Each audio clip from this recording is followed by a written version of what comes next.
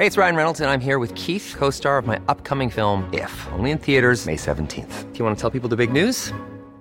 All right, I'll do it. Sign up now and you'll get unlimited for $15 a month and 6 months of Paramount Plus Essential Plan on us. MintMobile.com/switch. Upfront payment of $45 equivalent to $15 per month. Unlimited over 40 gigabytes per month. Face lower speeds. Videos at 480p. Active Mint customers by 531.24 get 6 months of Paramount Plus Essential Plan. Auto renews after 6 months. Offer ends May 31st, 2024. Separate Paramount Plus registration required. Terms and conditions apply if rated PG. You may have heard the expression, every accusation is a confession. And in the case of the Israeli state, this phrase could frankly not be more apt.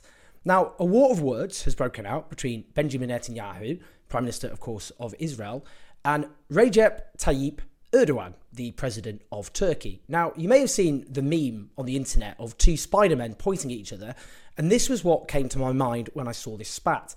They both have so much in common.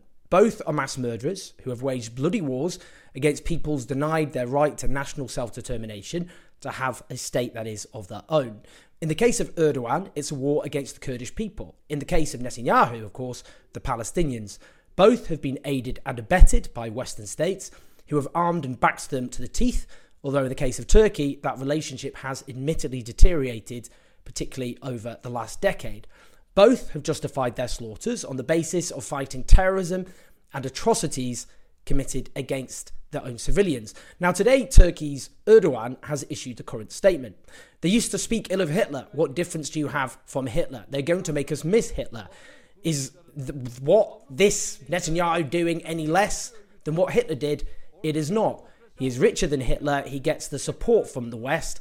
All sorts of support comes from the United States. And what did they do with this support? They killed more than 20,000 Gazans. Now, a few things here. When he says they used to speak ill of Hitler, and most of us still do, buddy. Look at the whole genocidal conquest of Europe, including the specific genocide of the Jewish population, in which 2/3 of European Jews were exterminated, as well as other genocidal slaughters of Roma, disabled people, Serbs, socialists, communists. Truly, we could go on. When he says they're going to make us miss Hitler, don't think so, buddy. I think you can speak for yourself there. Now, you don't actually need to invoke Hitler and the Nazis to condemn Israel's bloody mayhem in Gaza. It is bad enough on its own terms. Now, Netanyahu has hit back. His tweet is really quite something, and I should warn you, it's going to raise your blood pressure.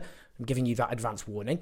He says, Erdogan, who is committing genocide against the Kurds, and who holds the world record for imprisoning journalists who oppose his regime, is the last person who can preach morality to us.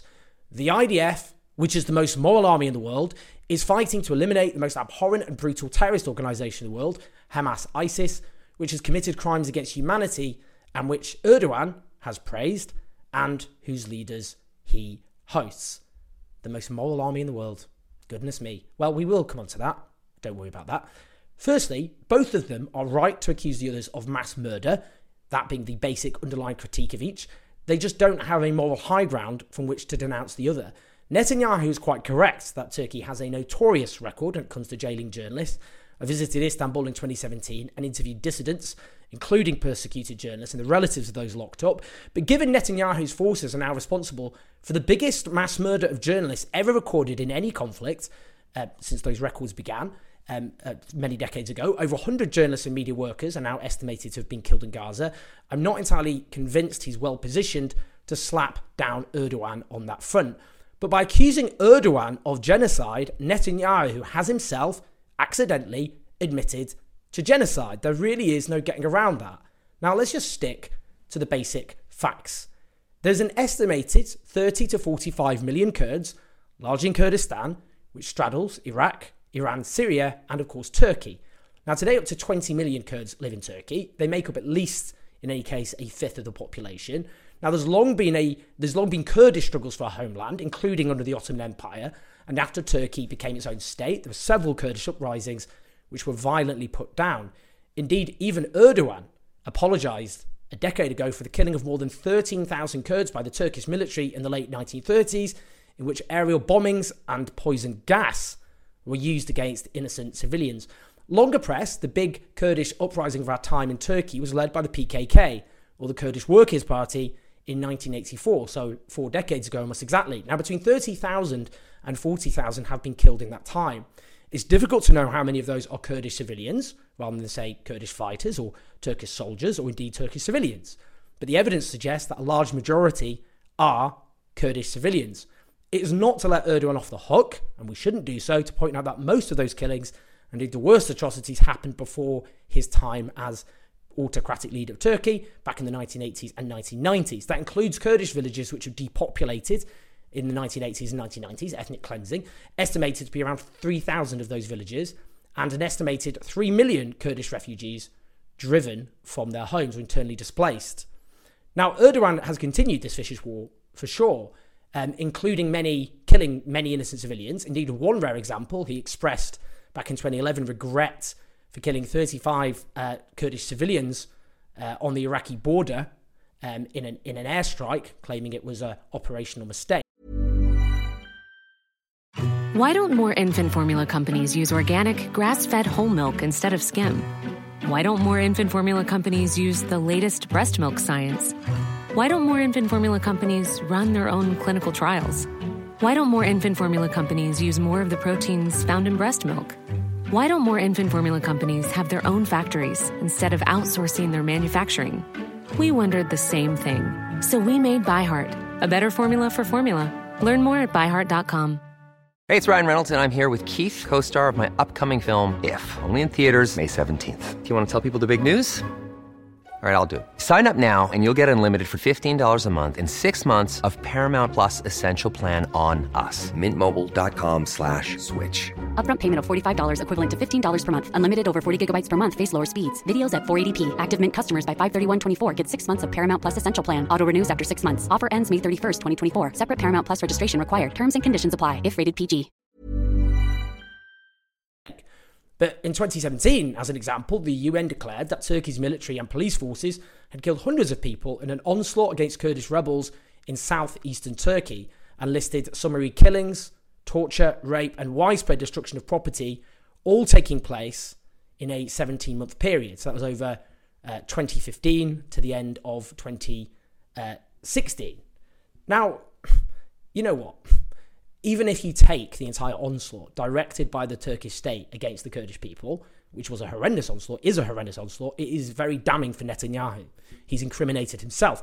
When the Kurdish uprising began, the Kurdish population in Turkey numbered over 8 million. By 1995, it was 12 million. Today, it's around 20 million. Now remember, between 30,000 and 40,000 have been killed. Let's just assume they're mostly Kurdish civilians. It's still a hideous figure. Remember, these statistics disguise humanity, always. Every single death is a horror, and tens of thousands of deaths is an obscenity. It should be rightly regarded as such. So if we say there were 30,000 Kurdish civilians killed out of a population which was 8 million in 1985, then 12 million a decade later, and now 20 million. Let's stick to those statistics. Now, according to the Euromed Human Rights Monitor, an independent NGO based in Geneva, nearly 30,000 Palestinians, overwhelmingly civilians, have been killed in Gaza in 80 days or so. Now, they have a higher figure than the official figure, which is somewhere over 20,000, because they include those buried under the rubble who have not been officially certified as dead. I'm afraid to say they clearly are dead, which is why we should use that figure. Before Israel's onslaught began, there were 2.2 million Palestinians or so in Gaza. So 30,000 overwhelmingly civilian Palestinians have been killed in 11 and a half weeks. That out of a population originally of 2.2 million. There's another point to be made here, and I think this is an important point, that we're talking about violent deaths here in Gaza, but as the UN aid experts and others are pointing out, and specialist experts in war, most people in these situations don't die because of the actual violence. They die because of the collapsed healthcare, the lack of food and clean water. All of these are huge problems in Gaza. So, Benjamin Netanyahu himself has said that the war has only just begun. It has many months to come. So we're talking about this death toll, which doesn't include those who will die of hunger, of untreated underlying health conditions, of those injured but who can't get treatment, at the collapse, basically, of civilization in Gaza. And we're already on around 30,000. A comparable number of Kurds have been killed by the Turkish state over a much, much longer period. We're talking 4 decades here. And the percentage of Palestinians killed is much, much higher. And again, most of these crimes were not committed by Erdogan, even though he certainly committed his own. While in Turkey, a proportion of Kurds were driven from their homes to cities, the vast majority of the Palestinian population has been driven from their homes. In Gaza, almost all of them. Much of Gaza has been wiped from the face of the earth. And Benjamin Netanyahu is openly discussing permanently driving out the Palestinian population. His government has been using openly genocidal language, from so-called human animals to Netanyahu favourably quoting the story of Amalek from the Bible, in which God orders the Israelites to avenge the Amalek nation by killing every man, woman, child and baby. This is not simply an accusation from Netanyahu, it's a confession. If Turkey is guilty of genocide, then what of Israel? What has been done to Gaza is far, far worse than, yes, the terrible crimes committed against the Turkish people. There's another point here as well, in terms of hoisting certainly apologists for Israel from their own petard, because many of those defenders, apologists of Israel, have said that accusations of genocide cannot be true. And they point to how Gaza's population has increased over the last few decades. Now, firstly, this is just a ludicrous argument, full stop, because the thrust of the argument about genocide focuses on the onslaught against Gaza since the 7th of October. We know that places hugely afflicted by poverty, birth rates tend to be higher. And also, where would this leave, for example, Stalin's Russia, Stalin's Soviet Union? Because when Stalin was dictator, there were famines, the Great Purge, the Nazi invasion of the Soviet Union, which killed 27 million Soviets, soldiers and civilians, a huge, atrocious loss of life.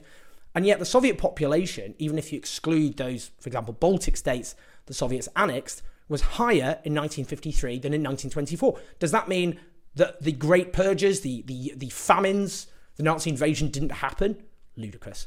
Now, as for when he talks about the Netanyahu, the most moral army in the world, oh yeah, wiping out so many innocent civilians, wiping out entire bloodlines from the planet, committing almost every possible war crime, collective punishment, forcible displacement, as well as accusations which must be urgently investigated of summary execution, torture, the full works.